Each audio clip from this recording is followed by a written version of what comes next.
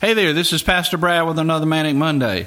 Do you ever feel like you need a good swift kick in the rear end? If you're honest, sure you do. Is it fun? Of course not. You can either get mad or you can make changes. Sometimes, honestly, I can just get mad. But usually, once I cool off, I realize that I needed that constructive criticism. To me, that is exactly what a good swift kick is. My lead pastor and I had a conversation this week that I honestly needed. You see, I am a music pastor.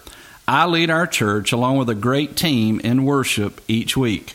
I was reminded by my pastor that I set the tone for the service, that we as a team set the tone for the worshiping service. I already know this because I take it very serious. But in saying that, I can also say that lately I've just not been on my A game. I've let myself become discouraged.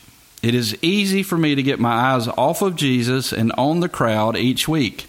I say I am singing or playing for an audience of one, but am I really? When the congregation doesn't seem engaged or moved to worship, that bothers me. It bothers me a lot.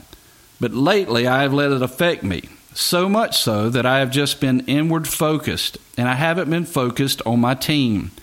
As a leader, I can't let that happen. I have to put their needs above my own if I want to serve and serve well, and I have failed at that lately. I say all that to say, snap out of it.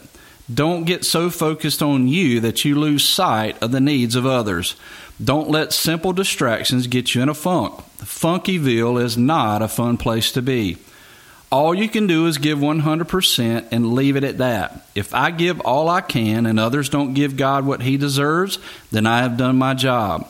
It's time to get our eyes off of politics, pandemics, etc., and get our eyes back on Jesus. He can change our situation. He can change what looks hopeless and make good come out of it. He takes what the enemy meant for evil and turns it for good. He's a good God that deserves my best, and He is going to get it.